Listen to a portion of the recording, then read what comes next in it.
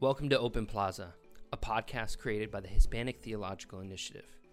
Each episode, we focus on a topic that matters to you, whether you're in the field, the academy, or the clergy. My name is Stephen DiTrolio Coakley. Today, we bring you a conversation between John Rodriguez and Francisco Losada about the Borderlands Institute. For more information about today's talk, go to htiopenplaza.org.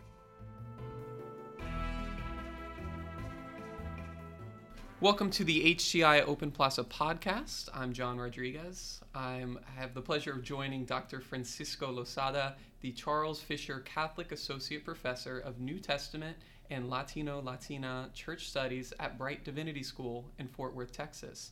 How are you doing this morning? I'm doing well, thank you. Thanks for joining us. So we wanted to talk a little bit about what you do at Bright Divinity School. So what is it that you teach there and how are you involved? I teach in two areas. I do courses in New Testament studies, also courses in Latino-Latina church studies. And the courses all vary depending on the semester, but on the New Testament side, I do courses in the area of hermeneutics, or also called interpretation. And then on the Latino-Latina church studies area, I do courses on Latino history, questions on society, family, theology, and of course current issues of the day, such as immigration. I understand you're also the director of the Borderlands Institute. What do you do as a part of that role? The director as Borderlands Institute, this was several years ago, we applied for a grant with this Luz Foundation for Theological Education, and they've been gracious to provide us a grant to do a couple of things. Actually, it's mainly the Borderlands Institute is about bringing awareness about the myriad of issues related to the borderlands. Bright Divinity School has a history actually that reaches back to the borderlands. The founders were from the area known as Marfa, Texas, and we have links back to that particular region of the state of Texas. But it's also bringing attention to the greater borderlands, the peoples, the societies, the religion, the faith, economics, politics, sexuality, human trafficking, all the related issues related to borderlands. Of course, these days, the main issue most people are familiar with is the big issues around migration, immigration, people on the move. What is the mission of the Borderlands Institute? The mission of the Borderlands Institute is about bringing, attention to the issues related to the border, but more importantly, the mission is about helping to transform our students into students who could transform their current society, their current religious communities, whatever institutions they're related to, in the future, as whatever their vocation drives them to. It's about bringing attention to social justice issues, bringing attention to these sort of things. What we hope to do is that they become ambassadors on these issues that they could bring back to their religious faith communities. And transform their own respective communities, whatever that might be. Many of our students do not all go into faith work, churches, or religious centers. Some go on to become social workers, some go into medicine, some go into law. And what we hope to do is, in many ways, take our mission of Bright and to combine it with the mission of Borderlands Institute, that they become, in many ways, spokespersons for the other that they have encountered on the border, but also who they encounter on a daily basis. So that's what we're trying to do with the Borderlands Institute in many respects, shaping the respective ministerial work as well as their research in the future. So does this take shape in curriculum, in trips, and how do you guys actually execute on this? Yeah, one of the major components of this Borderlands Institute is the Borderlands Travel Seminar. This is a travel seminar where we invite 10 students to travel to El Paso, Texas. This year's it happens to be El Paso, Texas. And their travel is all paid for, so don't have any constraints along those lines. But what we try to do is a travel seminar, so it's not a missionary trip. It's sort of like taking the classroom out into the field, in many respects. And I do this. I co-teach the course with Dr. Iracema Coronado, who is the professor and director of the School of Transborder Studies, now at Arizona State University. She helps in many ways arranging the logistics, the encounters with the experts in El Paso. So we meet with a variety of folks, professors of social work at UTEP, professors of history, political science professors, experts on border studies related issues, from economic issues, political issues, social issues, of course, and then we also meet with a number of religious leaders when we're there. Much of the trip is framed around theological principles. That's the undercurrent. That is welcoming the stranger in many respects. It's the undercurrent. And then, as I said, it's a travel seminar, so it tends to be a bit more academic in the sense that we want to raise students' awareness of all the quantitative issues that are related to the border, so they can be better spokespersons when they get back to their respective communities in many ways. And so, but the travel seminar is also, the schedule is quite intense. We meet for 5 days, and we do a variety of things. We did a border wall tour with the Border Patrol, and we also visited a processing center. We visited migrant shelters. We visited Cafe Mayapan, which is a women's empowerment center. Hope Border Institute, run by the Diocese of El Paso. Visited a parish, and just a variety of other things that we've done. The Border Patrol Museum is another interesting place that we visited. And we also try to give students some time to reflect upon their experience. The first year that we went, students constructed their own liturgy one evening as a way to help reflect upon the many things that they have experienced during this trip. And so it's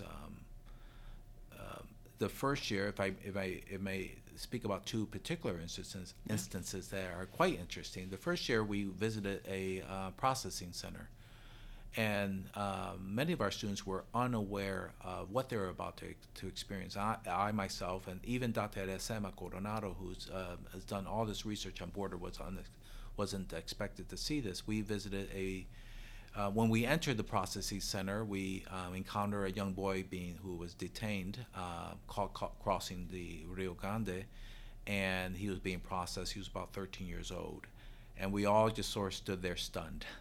And to this day, his face is still in my mind. That's how powerful the movement was. And we then toured the processing center, and we saw the cells where they had parents and children detained in the cell, and they all had this sort of aluminum blanket that they used because one of the questions that one of the students asked was, why was it so cold? Well, they keep it cold. It's an icebox in many ways, and they say it's because it kills germs, but it's really it's a deterrence, and it's a way to keep them not comfortable there in many respects. We saw a woman who was pregnant in one of the cells, and I asked one of the Border Patrol agents, what's going to happen to her, and in jest she said, well, we're going to send her back as quickly as she can so she doesn't have her baby in the U.S. And we were all in shock there, and we couldn't understand the dehumanization that was going on through the rhetoric that we experienced that day. And so it was a very powerful moment, and we all left that processing center in shock in many ways. But that's a good example of how you put a face to many of these issues. These are human beings, and we want to part part of this travel seminar, in many respects, is changing the narrative.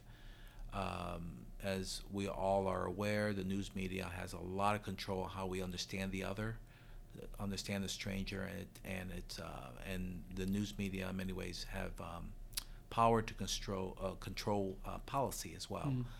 So again, this goes to the mission of the program itself and the mission of Bright, and so that was just one particular instance of how powerful this travel seminar can be.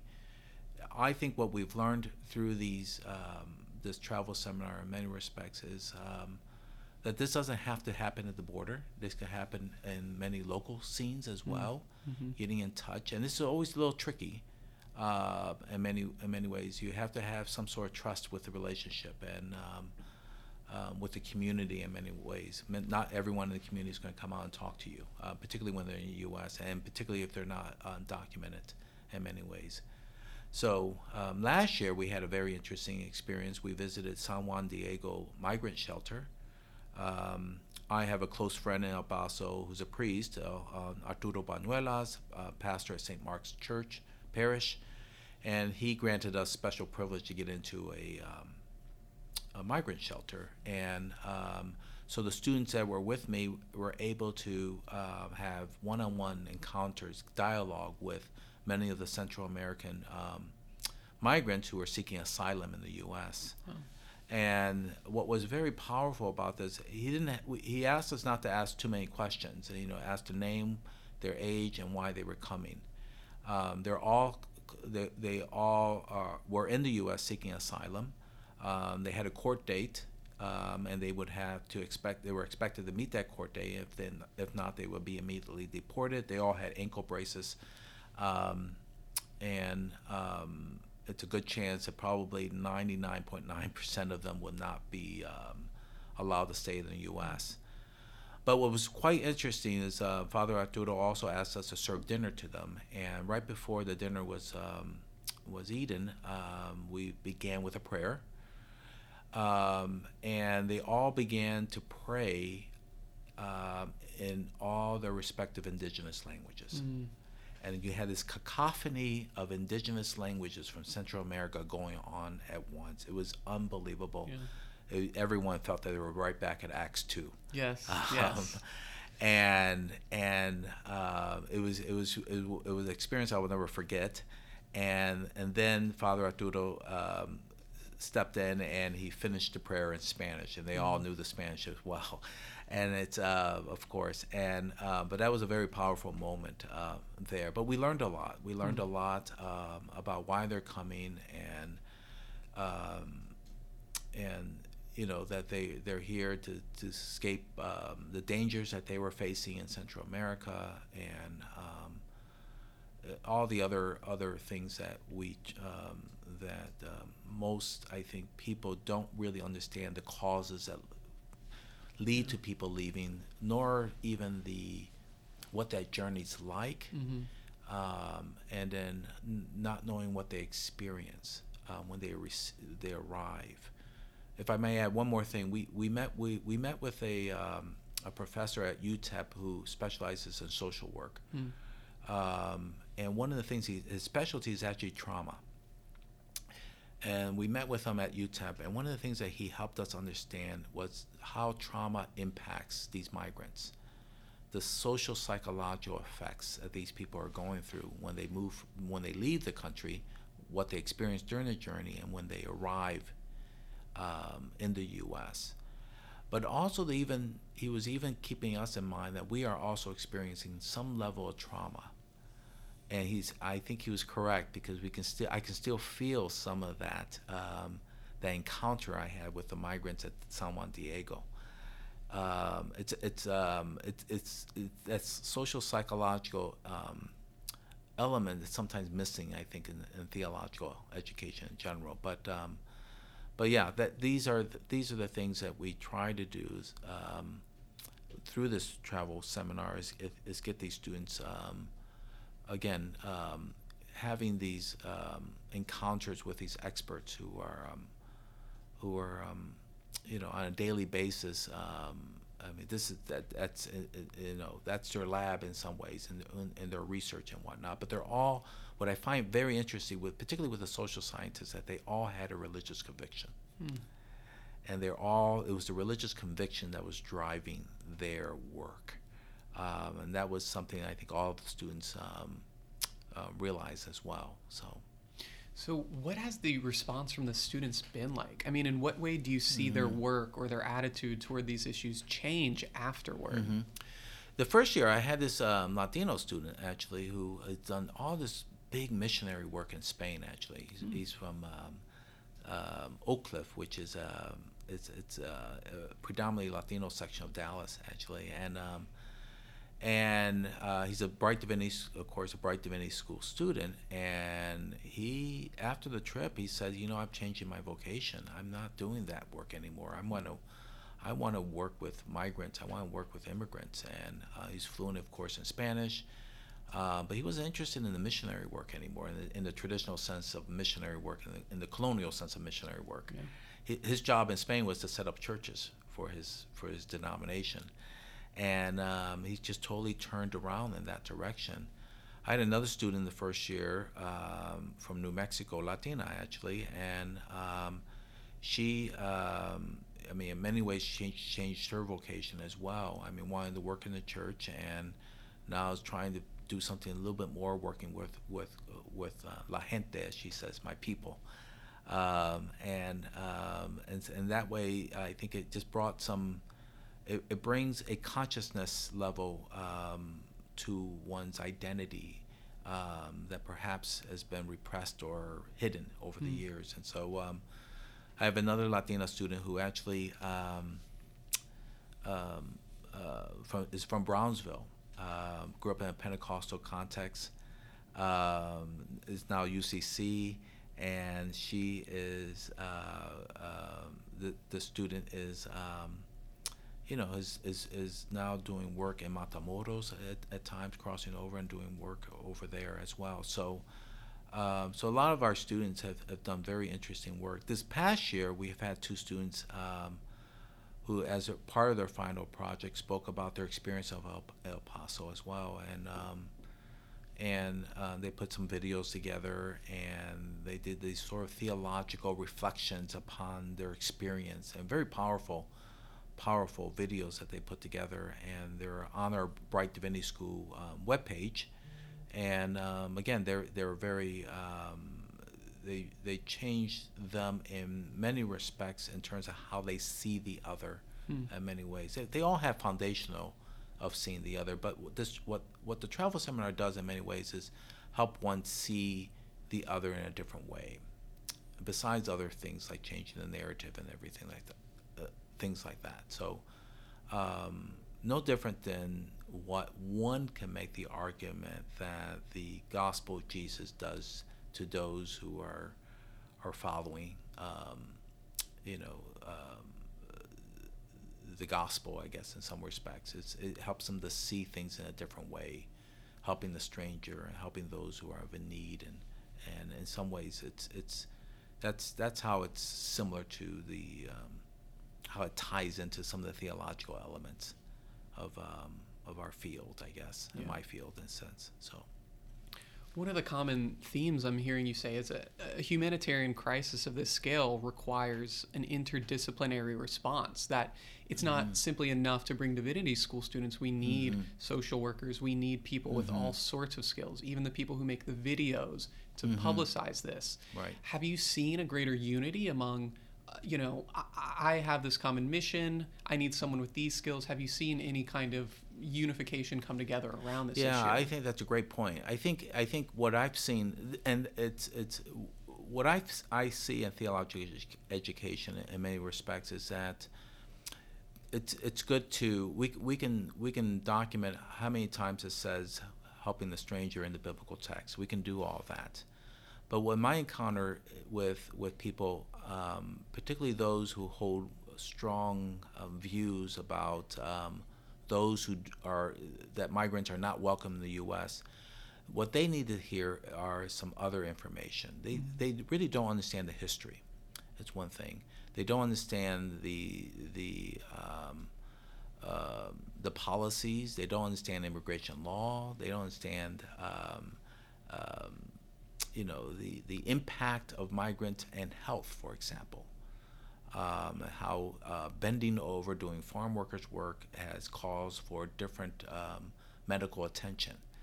And so it is, I would argue, in theological education, is that we have to be in more dialogue with these other fields. And part of what I'm trying to do is bring these other people together and collaborate and work together to make a difference in the world. One of the things I've really learned, I learned this through a political scientist at UTEP. Her name is Kathy Stout, Dr. Kathy Stout, and she's a distinguished scholar. She's in retirement now, but distinguished scholar. And she said something one time at a luncheon that we had a lunch meeting with her, and and she got me to think about this, that we can make change, but we don't try to make change all at once.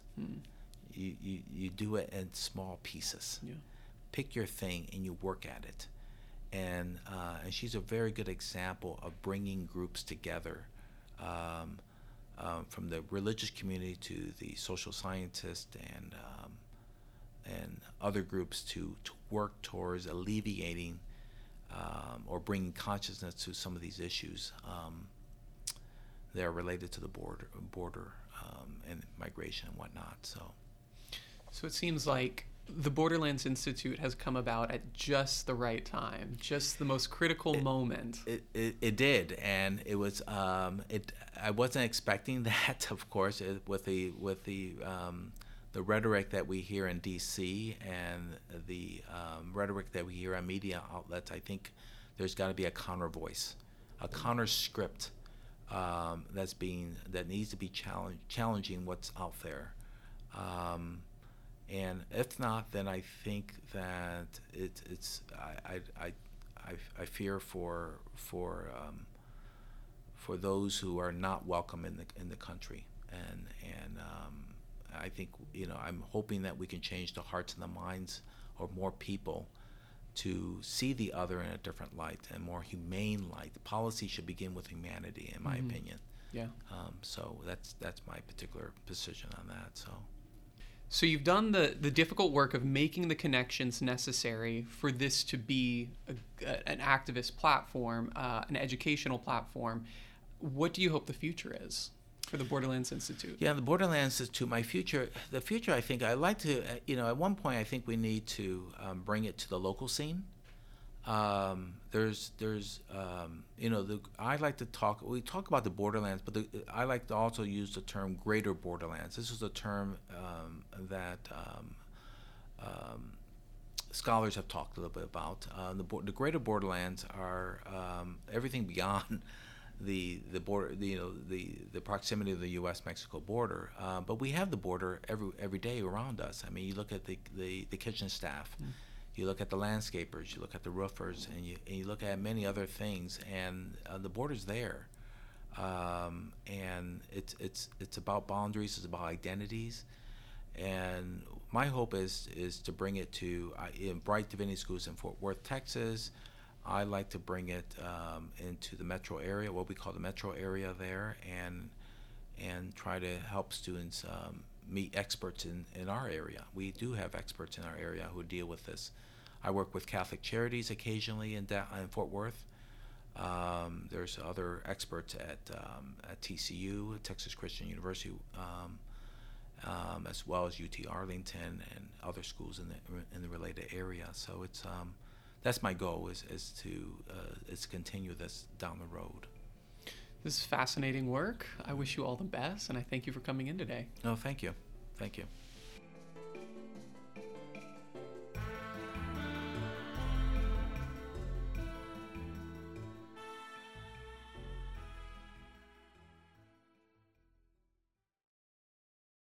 The Hispanic Theological Initiative provides these podcasts as a public service.